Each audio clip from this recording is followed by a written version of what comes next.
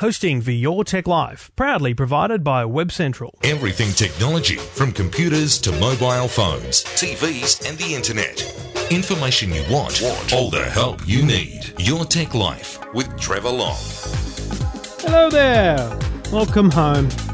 Oh, that's for me. I'm the only one that's home. You were already home.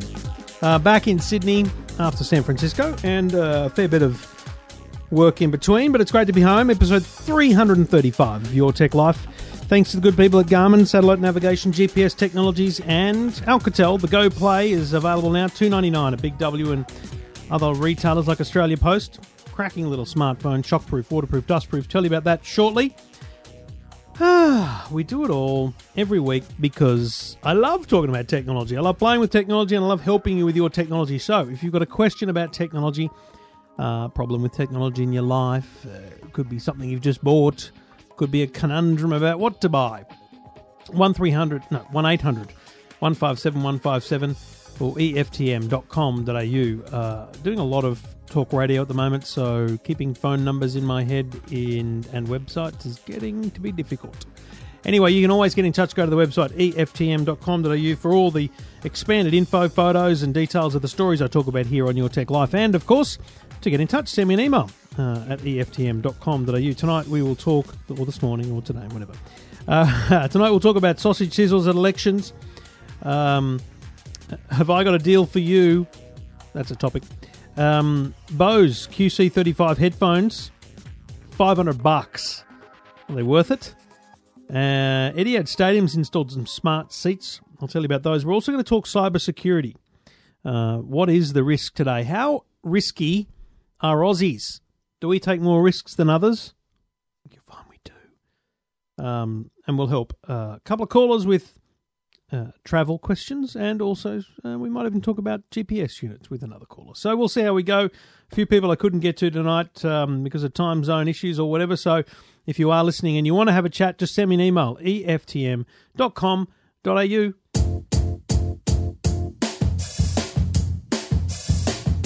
It might sound crazy what I'm about to say,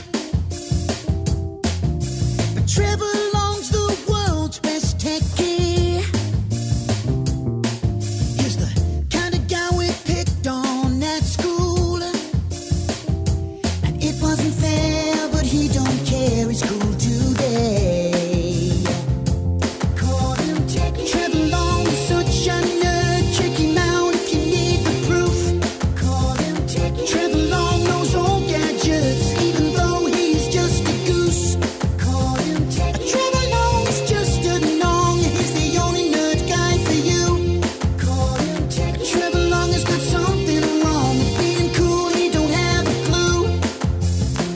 So I found a very cool thing on the Google website called the Google Election page. That's not what it's called, but it's election.google.com.au. Now, the concept here is Google's got a lot of data. They know a lot about the world, and they're trying to apply it to make data more accessible to us. So if you go to election.google.com.au, I'm just doing it myself. I've already been there, yes. It shows you a map of Australia, unsurprisingly. But the map is divided into electorates, and it shows the electorates by colours based on who holds the seats. And what you've got is a situation where, in very simple terms, you're able to see all the seats. You click on an electorate. So if I look at the electorate of Maranoa, which is a huge southwest Queensland electorate, 637,000 square kilometres, I can see that that's held by the Liberal National Party. It doesn't tell me who, probably David Littleproud. Anyway, and I can see who's standing in the 2016 election for that seat.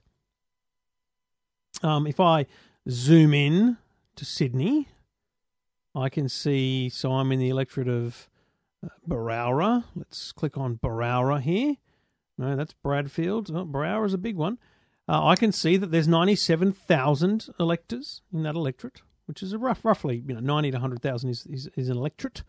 It covers 786 square kilometres, and it's held by the Liberals. The candidates are Julian Lesser from the Liberal Party, Josh Andrews from Labor, Mick Gallagher, the Independent, Emma Hyde from the Greens, Roger Woodward, the Independent, Brendan Michael Clark from the Science Party, and Leighton Thew from the Christian Democratic Party. But what it also tells me is where all the polling places are. So I can see all the public schools that will be part of the voting process. But critically also, it shows me whether they're accessible with a little wheelchair icon. And what they say here is you won't go hungry in line because live sausage data will be coming hot off the barbie. So there's a couple of websites called Democracy Sausage and Snag Votes. Now, those two websites have for a while now been collating information about election sausage sizzles. And what they're going to do is marry their data into Google's data, and Google's going to show them on a map. Now, if I'm just on the sausage sizzle website, electionsausagesizzle.com.au, and I'm just going to try and actually find an electorate and a school. So I can see Linfield East Public School is going to have an election sausage sizzle. So let me find Linfield, which is probably in Bennelong, but I am literally just doing my darndest here. And it's not. It's further east than that. It is in Bradfield. So, and then if I'm able to find Linfield, what's it called? Yes, I'm doing this on the fly. Linfield East Public School, which sits out there. I've found it. Now, Google have not incorporated the sausage sizzle data yet, it appears, but they will. And so there'll be a little icon of a sausage on the page. They're also going to tell you on those sausage sizzle websites, they tell you whether there's a cake stall and all these kind of things. I just think it's cool because two reasons. One, lots of electoral data in one map. And two, on the night of the election, allegedly, they will have real-time data from the tally room, which is excellent. Now, there is some data here. I'm seeing Ironbark Ridge Primary School has a sausage sizzle cake stall and is accessible. Wow, the electorate of Parramatta, there's a lot of data there, people. A lot of data. Sausage sizzle and cake stall. It's just what you want to see. So I just think it's a really cool thing that Google's doing there. It is available at election.google.com.au. Get your sausage out, folks. Or maybe that's inappropriate. Go and buy sausage.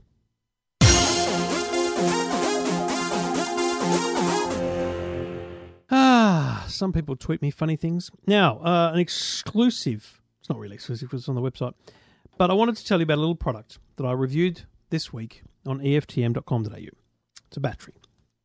It's a 4,400 milliamp hour battery that will give you 2 full charges of most phones. An iPhone, for example. It'll also charge partly an iPad. It has 1 amp output. It has a USB input to charge itself. And all you got to do is plug your cable and your phone in, press a button, and it charges it. If you double press the button on it, it's a little torch. Now, I had a look at these things. They're about $40 or $50 at JB Hi-Fi and the like for about 4,400 milliamp hour battery. But these ones have EFTM on the side of them. That's right. EFTM batteries. Very clearly and honestly, I got them as promotional gifts. Things that I can hand out to friends, to colleagues, to people that I interview, whatever it might be. But I thought, do you know what? Every now and then people ask me whether there's ever going to be a paywall on EFTM. Obviously, I'm self-employed now. That doesn't make things easy. But what I wanted to do was make a very clear commitment. I will never charge for EFTM content. I will never charge for this podcast. This podcast will end before I need to charge for it. I do the podcast for the most part thanks to some great sponsors like Garmin and Alcatel at the moment. I do the website pretty much out of love. And I wanted to say to people, you know what? If you wanted to contribute in some way to EFTM, then there are batteries available for sale at EFTM. Just look for the review. You'll see the icon there. $45, including postage. I will send one to you. I'll even write you a handwritten note, maybe. $45 is actually a pretty good deal for a little battery, but I'm not suggesting that it's the best value in the world. I'm just suggesting that it's a way for me to say, hey, here's something cool. It's a way for you to say, it's a way for you to say, love what you're doing and want to support it. And in return, you actually get something tangible rather than just a tweet that says, thanks. I don't think that, what are they called? Possible? No, that's not it. Patreon. I don't think Patreons are very good because you end up with, 10 people supporting you for $2 a week, and those 10 people are actually, 1/1000th of the actual audience, and I don't think it's a very good look. So why don't, if you're interested in helping support EFTM, feel free to go to the page. Feel free to order one. It's $45. I'll send it out to you as quick as I can. I've got a fair few sitting here in their office, so there will be no delays, and it'll be a lovely, heartwarming feeling for me because you'll be supporting me. And I'll probably, what I'll probably do? I'll probably just buy more cool stuff to give away, which is what I love doing. So the EFTM batteries are available now at EFTM.com.au. Easy to find, easy to buy. Plenty have done it already, and I appreciate their support with that. And with that, thank you for listening. Talking technology without the jargon. Your Tech Life with Trevor Long. We do it all thanks to the good people at Alcatel. The Go Play is available now in a couple of colours at Big W for $299. With the Alcatel Go Play, your phone goes where you go. Gone are the days of worrying about your phone getting wet. From the hot tub to the lake to the kitchen sink, bring your phone along for the ride. That's right. It is a very nice little phone. It's a 9.2 inch in width. No, width? Product depth, 9.2 centimeters. I reckon that should be millimeters. Product height, 14 centimeters. Product width, 7 centimeters. It is has a 24-month warranty. It is shockproof, dustproof, waterproof. Runs Android and runs really well. But the shockproof, dustproof, waterproof is the key feature of this phone. At just $299, you can't go wrong. Buy it outright. Save money on your monthly plan because you can shop around and find the plan to suit you. Once you've got an Alcatel Go Play, just $299 now at Big W. Talking technology without the jargon. Your Tech Life with Trevor Long. Thank you for listening. Thank you for downloading Your Tech Life. The name of the show, EFTM.com.au, the website to go to get in touch. Any questions, any comments, anything about technology, EFTM.com.au. G'day, Phil. How you going? Good, mate. How can I help you?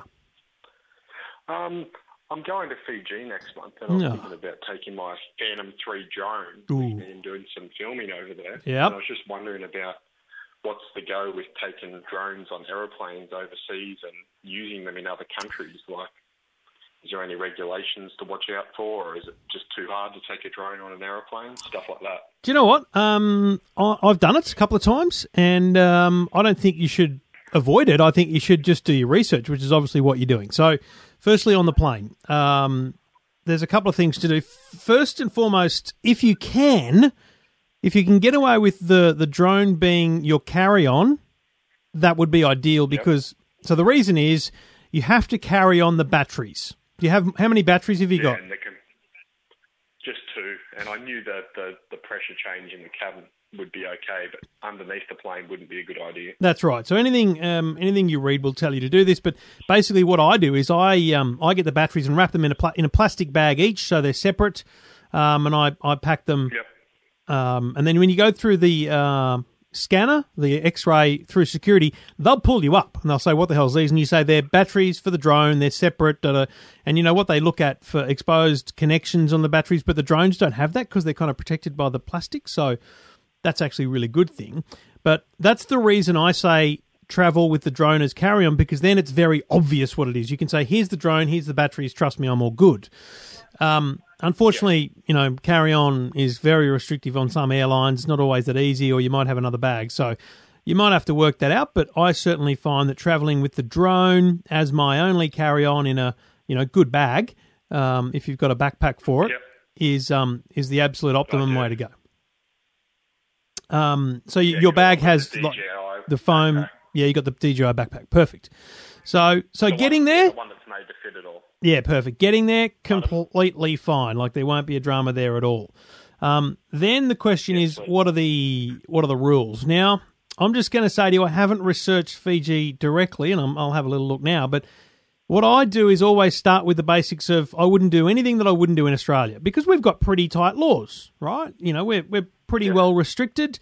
So I work on the assumption that if I'm doing what I would do in Australia, then that's good. I'm just quickly reading, and the pure remote control aircraft doesn't have a range, 50 meters. Doesn't actually anything above 2 kilograms is a model aircraft that will require permission to operate. So you're good with the Phantom there because they're under 2 kilos, so that's all good. And the website I'm on doesn't specifically talk about the other regulations that might exist. So, in fact, I'm reading things that say there's no tough regulations, but just make sure you declare the thing and, you know, when you're going through security and stuff. So, mate, I would just stick with the Aussie rules. I'd do as much research as you can, but I'm not seeing anything directly. But the more I look, the more I'll find, I'm sure. But mate, you know, don't fly over populated areas. Fly in regional areas, you know, at deserted beaches and those kind of things, and and you'll probably end up being really, really. And the main thing is, you know, if someone like I was in the US about 18 months ago now, and I was flying in this national park. It was, you know, desert. There was no one around, but a ranger came up to me and told me to stop what I was doing, and it was illegal. And I went, whoa, what are you talking about, mate? I read the rules before I came. He tells me that in Nevada they passed a law specifically that said you couldn't do it in state parks, which I think is ridiculous given they're the best place to fly because there's no one around. But he, you know, it's not like he's going to confiscate it or something, but certainly if he caught me again, I reckon I'd be in strife. So, you know, you learn as you go. But I think, mate, even for that 1 15-second or 1 minute video, it's worth the drama of, you know, lugging a thing on a plane and all that kind of stuff because it's just so awesome, isn't it? Yeah, well, that's what I thought. I want to, you know, I'm going there. I may as well give it a go. And how long you had it? 8 months. Yeah, right. And what kind of areas do you fly when you're at home here? Nowhere special at the moment, just parks and areas where there's no one around, you know, big open areas. So nothing exciting yet. Mate, Google Maps, look at the coastline, look for the areas that aren't popular, and just go there because coastal areas, I actually think that they're best on the far on the coast or way inland, like over beautiful farmlands or hills, or do you know what I mean? Like it's actually amazing. I don't think there's any purpose to fly them in built up areas, which is, you know, part of the rules. But love it. Awesome. All right, good luck and enjoy the trip. And I'd love to see the photos and videos when you get back. Sweet, sounds good. Good on you, mate. If you've got a question or a comment or you want to have a chat about anything technology in your life, just go to the website, eftm.com.au. So I had the pleasure of testing something I've been waiting for a long time on my way to San Francisco last week. The Bose QC35s. Now, I didn't know about them before a couple of weeks ago, but I knew they needed to exist because the Bose QC25s are, without question, the best noise-cancelling headphones you could get. Great quality sound, great noise-cancelling, very comfortable, $399. I don't think there's anyone arguing that they're the best out there. But even my father-in-law recently was trying to buy a set for his wife, my mother-in-law, and he said, are they wireless? I said, no, you can get wireless ones, but they're not noise-cancelling. So you get the noise-cancelling ones and they've got a cable. So the Bose QC35s, just announced, have both. They come with a cable, they come with the airline adapter, they don't come with removable batteries, AAAs, they have a USB to charge. But you unplug the cable and you're instantly in Bluetooth mode and noise cancelling at the same time. You can't be in Bluetooth without noise cancelling, but you can be in noise cancelling without Bluetooth just by plugging in the cable. Now, I immediately put them on. They're very comfortable. I immediately listened to the sound. The sound was exceptional, as always, with the Bose headphones. I was very worried about the battery. I was on the plane. I watched a movie. I watched Rocky. Don't remember ever watching that before. It was a very good movie. Didn't quite get the gist of who won at the end, but anyway. Leave that for another day. Then I set the timer on my phone and I pressed play on my phone and I listened to streaming music, streaming as in from my device, Bluetooth into my headphones with noise cancelling. Now, I didn't expect that I'd get a lot of battery, but the surprise to me was after 7 hours, switched it off, switched it on. It said, because that's when it tells you what the battery's like, it said battery 80%. And not long later, it was 70%. So I'm going to say 25 to 30% usage in 7 hours. That's pretty bloody good. That is pretty bloody good. So all credit to the team at Bose for that. The battery life is exceptional. The quality still remains exceptional. The comfort is great. There's just a million reasons to really, really like them. Honestly, if you're a regular traveller, it's something you've got to save up for because they'll knock your socks off. Check them out now. There's a full review up at eftm.com.au. Talking technology without the jargon. Your Tech Life with Trevor Long. And just quickly, you might have seen this one as well on the website. Smart seats have been installed in the corporate areas at Etihad Stadium in Melbourne. Telstra and Etihad Stadium working together on this. They've installed little kind of arms on the seats, like in an airline, with Samsung tablets. So a Samsung tablet there with a lot of Telstra connectivity in it, Wi-Fi, Bluetooth, 4G, whatever. And it allows you to watch the game you're at on the screen close to you so you can see replays and things, dive deeper into things like stats, but also stream other channels on like Fox Sports. And then, if you brought the kids along and they don't like the game, they can watch Nickelodeon.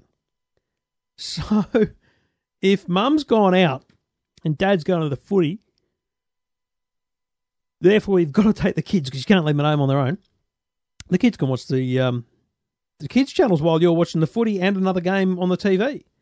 Now, I love it as a piece of technology. I love it as a deployment, but I do think that we're probably clutching at straws if we need stadiums to have TV screens in the seats for people to enjoy the game.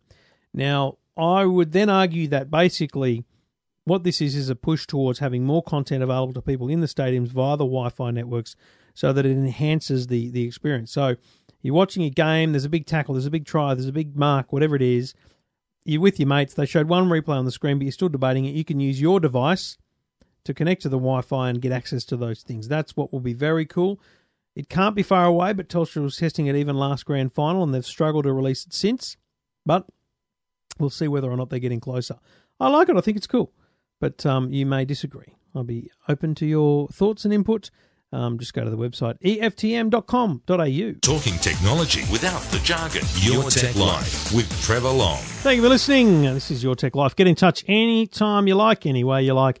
eftm.com.au or 1-800-157-157 will get you on the show. Try and help you out. Now, security is something we probably haven't talked about enough in recent weeks or months here on the show. We used to do it quite regularly, and it's kind of something I've overlooked a little bit. But I've seen some really interesting data and, alerts come out of a lot of security companies, one of which is Checkpoint Software Technologies, and the General Manager for Australia and New Zealand for Checkpoint, Chris Rodriguez, is on the line. G'day, Chris. G'day, Trevor. How are you? Thanks for having us. Mate, I'm very well. What's the situation with Australia in terms of the rest of the world and the level of risk that we have in regards to cybersecurity? Now, the way we look at it is because we're such a connected country and because we're quite advanced in taking up technology, the criminals look at us and saying, okay, that's an area we can go to, number one. Number two is, in general, as Australians, we're actually quite nice people. We look at helping people out if we can. If you want to use the word naive, it's sometimes. So I think they look at all these different factors and then they say, that's a good place to go to. So basically, because we're early adopters, we're probably a good test bed for trying to break into the newer technologies, and B, we're probably more likely to want or click or do things that give us that kind of tantalizing taste of something new and something innovative, which could be fully loaded with vulnerability. Exactly. I mean, a recent example was the ransomware that was embedded in the AGL builds that came out, which was actually not so long ago. And it came out now, us as people, if you were an AGL account holder, we would have just thought, hey, that's my bill, I'm going to click it. But then we don't think of things like, actually, that's come as a zip file.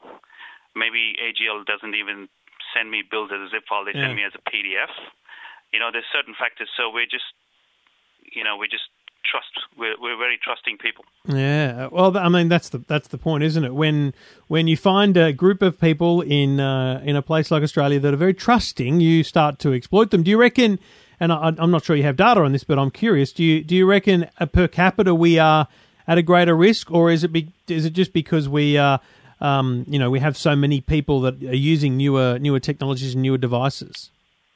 I mean, it can actually go back, so that could be one thing, but you can, even if you take a few years ago when, we used to, all of us, hear so much about these different Nigerian scams where, people's uncles were these big millionaires and they had to deposit money, et cetera, So that was the old school way. And now, obviously, with us being more connected to the internet and doing more things online, it's an easier way to do things. And it was really heartbreaking because I was actually at a post office not so long ago where an older lady came up to the counter and asked the lady at the post office to issue a demand draft to a money order, rather, to a company in Nigeria.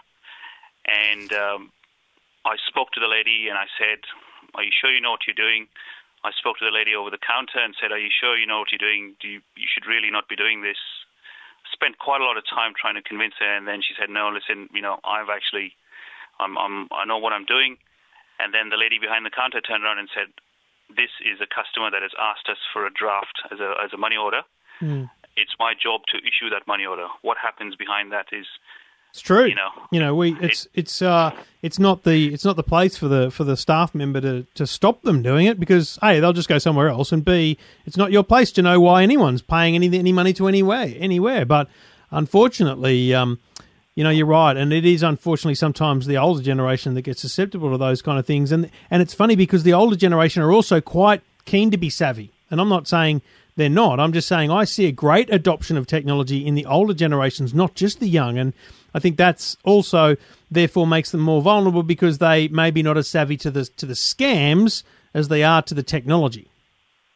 That's right. I mean, I think the scams, that's right, that's one thing. And then the other thing is also, I don't think there's enough awareness amongst that generation. So walking the dog in the park today, met another dog walker who was an older person, and just sort of saying, "Oh, I don't use any basic, things like antivirus on my computer. I don't do anything because nothing happens to me." And then further down the conversation, they say, "Oh, yeah, my card got skimmed. I was trying to buy some windows for my house.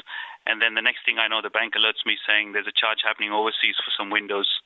So clearly he had some sort of a key logo or something on his computer, which was picking up his data. So, I think it's that awareness. Us now, even though we're tech savvy, I think there's still a lot that can be done around building the awareness for people. Which is probably a great segue to something I wanted to talk to you about. Given we're in a federal election campaign, we had a budget only a couple of weeks before the federal election was called, which seems like forever ago now.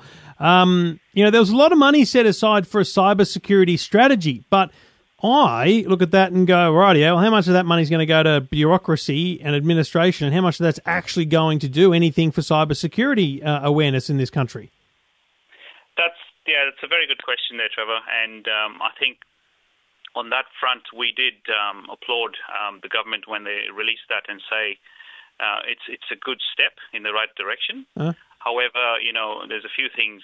Is it number one, you can ask the question, is it actually all the government's responsibility?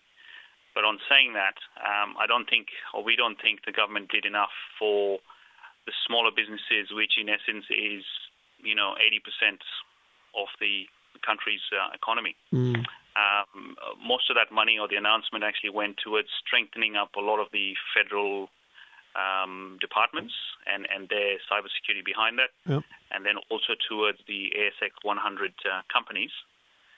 On the back of that, we did congratulate, or we said it's a step in the right direction, but we then went out and said we are offering this free service to anybody who wants it. It's a free service. There's no obligations. If you need a security test or a checkup, it's there for you to have. And we've actually had some good response, which was us being, good corporate citizens. We thought that would be the right thing to do. So what would you like to see?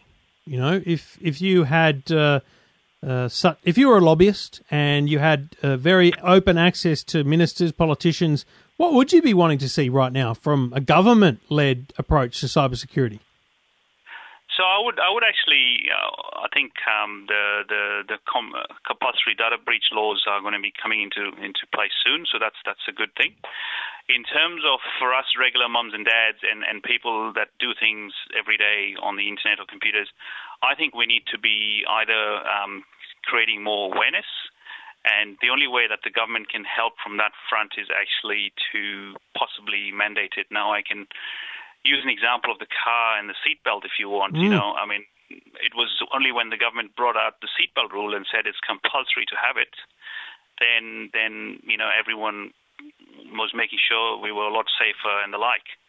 And then if you put that into context with cybersecurity, for example, if an insurance company is you're buying insurance for your business or whatever, and then I think the question that they can ask is, do you have or are you covered for cybersecurity? And that's where that education comes in. The government says, okay, if insurance is to be issued, it needs to have this, or the people need to pass these 3 questions or something along those lines. And that's where I think mainly, it doesn't necessarily have to mean there's extra money being poured into people's coffers. I think it's more around what are we doing to educate the people, and what are we doing to make sure that they're aware of the risks behind things, and the implications.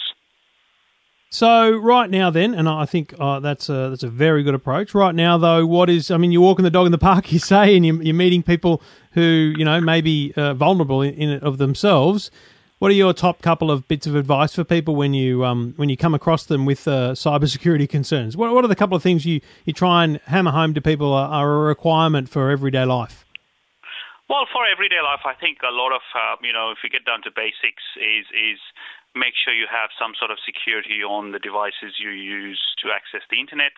So that is either it's a computer, regardless of what operating systems they run. If you're using a mobile phone or a tablet, make sure that you've got some sort of protection on that as well, because nowadays a lot of malicious things come via applications or apps. Number 2 is perhaps even look at, not necessarily make your passwords a lot more complicated. Make sure that you, keep changing them regularly if you need to. Try and, actually value your privacy more than anything else. Yep. And then the third thing we'd say is just stay abreast with what's happening around the world. Make yourself a little more educated about things, to see how that affects you in your personal life and the likes, and then make informed decisions. It's good advice. It's a tough one. It's unfortunate. I say often we did really well to get people aware of viruses, but unfortunately that's not the threat anymore. It's a whole new world, and we need to spend all the time and effort we spent for years on virus awareness. Now talking about cybersecurity, general awareness, whether it's fraud, whether it's passwords and all those kind of things. We've got a big job ahead, I think, but the more we talk about it, the better it is. That's certainly right, and I think it can start from people like yourselves and the media writing more about it. And I think maybe it needs to twist and turn the other way, where it is more around making good stories out of it and say, this is how we fought the bad guys, rather than say, oh, someone's been hit, and, more doom and gloom sort of thing. And the minute we put a different spin on things, perhaps people will start looking at it in a different way as well. Good thoughts. Lovely to chat, and hopefully we can chat again soon. Thanks, Trevor. Thank you. Chris Rodriguez, who's the General Manager for Australia and New Zealand for Checkpoint Software Technologies. Love to know what you think. If you've got a comment to make about cybersecurity, get in touch. Just go to the website, eftm.com.au.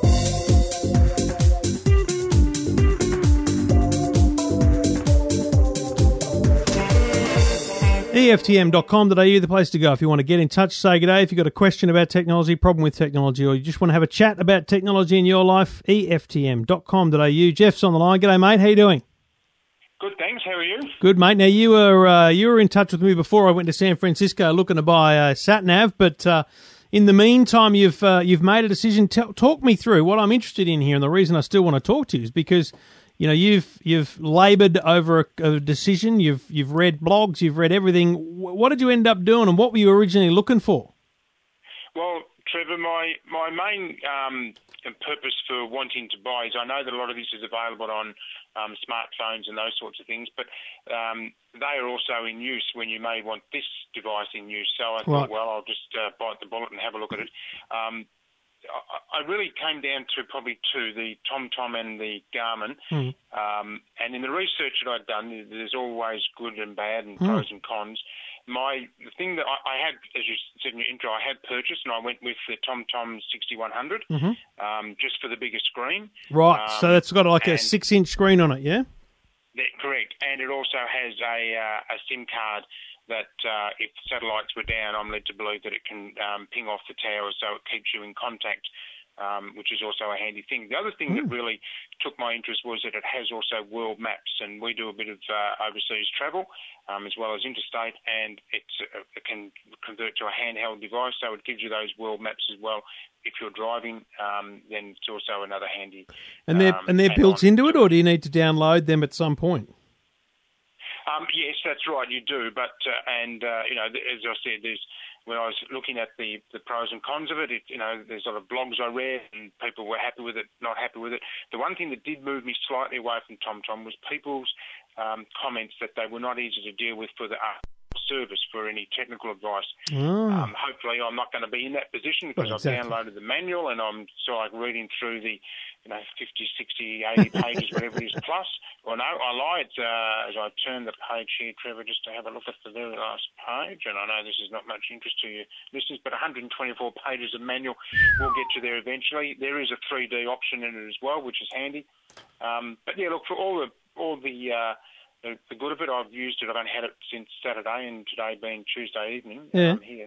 So let me remind myself the potential for the SIM card to help if GPS is out. The world maps. Was there anything else that really pushed you over the line? Because this is the thing. It really is a tight thing, isn't it? It's Ford versus Holden. It's PlayStation versus Xbox. They all do a good job. Well, they do, and this was I got a relatively good deal on just over the 300, which is a fairly substantial purchase for pretty much most times. I was a late converted to this, Trevor, because most places I think people go, they know where they're going and how to get there. Yeah. But we are in the next Friday this week travelling to Tasmania for 2 weeks, and I don't have a Tasway equal to the Melway, and my wife has an iPhone, but as I said, she takes a call, and all of a sudden what road are we on? Where do we turn? What are we doing? So I thought I'll just bite the bullet and do it. And for the little bit I've used it so far, I'm quite impressed with it. It does everything I need to do and a bit more. But I'm still learning. So it's still. Has it got voice commands, mate? Have you found that part of the manual? Yes, it's got all those. It's a fully integrated screen. It's got the click and go, which is easy to take off the mount. Lifetime maps for the world, lifetime traffic via the built-in SIM, speed camera alert, red light camera, 6-inch screen. But of course, the other part when I was researching this is that when they say lifetime updates and those sort of things, it's for the lifetime that particular software is used on the device. A bit like if they were to change the operating system, well, then of course you'd have to get this rechipped. But it's for as long as they continue to use this particular so if they in 5-10 years from now have just a completely different way of doing mapping and software, and they release a whole new range that do it differently, then that's the point where they go, I'm sorry guys, it was 10 years old. I mean, Exactly right, and then you get to the situation where it'll still work, but you may be running off a 2016 Melway, let's say, and it's now 2022. Yeah. Your Melway doesn't die; it just doesn't have all those new estate updates and all the latest updates. But look, for my value, if I was to get 5 years value out of it, then I think I've done pretty well for the travelling that we do, and particularly now that we're doing more locally and Australia-wide, I don't know a lot of my way around, other areas. So it's very handy backup to have, particularly to get off the beaten road a bit. And just quickly before I let you go, what was the purchasing process for you? Because obviously you did all your research online. You could have bought online. I'm tipping you went into a store, did you? I did. I ended up going to the Good Guys. I'm in the Moonee Ponds area, and I went to to the Good Guys in Maribyrnong. I went to JB in Maribyrnong. I went to Harvey Norman. They're all fairly competitive. but in the end, I got a better price with the good guys. What was the difference between them all? The extended warranty. Oh, you don't do that. Tell you that, but I don't necessarily believe in that because there's a thing called merchantable quality, and if you buy for a certain price and you expect beyond the 12 months. Yeah, no, it's now called Australian consumer law, and that's what covers you. So you're absolutely spot on there. Good research. What was the price difference between the different retailers? Look, there wasn't a lot in it, but in the end, I think about $40 better off. So pretty good though. Still a bit when you consider. That's a big percentage. Well, it did when it started off at $3.70, and I've got it down to $3.20 sort of thing. A $50 discount is better than nothing. Bloody oath. I'm more than happy with that. But look, as I said, I've heard you on with Luke, and I've really value your expertise and opinion, and I thought, well, I'll throw a call in. And I'm going to say to you, mate, I'm really glad you did what you did. I don't think that I would have added any value that you haven't obtained on your own. I'm sorry I was overseas, but mate, I think you've done very well, and I'm really thank you for enlightening me on the decision and how you went through it, because I think it's a good one for people to realise it is sometimes the simplest little things that make a difference. No worries, that's great. I appreciate your time and the call. Thanks very much. Good on you, mate, and good luck with the sat-nav. Thanks very much. Thanks, and the manual too. Geez, 100 and something pages. You can get in touch yourself if you want on EFTM.com.au. Thanks for listening. Thanks for downloading. Jump onto iTunes if you get some time and leave a rating. Open up iTunes on your computer, go to the podcast store, search for Your Tech Life, and leave a rating. Thank you very much to Happy Optus User, who says, great local tech content, 5 stars. Trevor, I've been listening to your podcast for over a year. However, I've also listened to Two Blokes Talking Tech for over 3 years. Well, thank you very much. I'm also a big listener to overseas podcasts like Twit, and through the OS podcasts though the OS podcasts have great content, they don't have the local content that you cover. Great to have a local guy to keep you informed with local tech issues. Great job. I use iCatcher to listen to my podcast. Very good of you, and I appreciate the review. I appreciate the info because it makes me feel like I know what's going on. I do love to hear from you because it validates the fact that there's people listening. If you love cars, I've been driving a Ferrari California T for the last few days, and I've just published a 360-degree review, so you can sit on the passenger seat of that car and enjoy the sights of the Sydney Harbour Bridge and the interior of the Ferrari California T using a 360-degree viewer on your smartphone or Google Chrome browser. That was filmed with a 360 Fly. We'll do more of that in the months and weeks ahead. Thank you for listening. Thank you for downloading. Thank you to Garmin and Alcatel for their ongoing support, and to you for your ongoing support. Get in touch. Go to Twitter @TrevorLong. Go to the website, EFTM.com.au. We'll be back next week.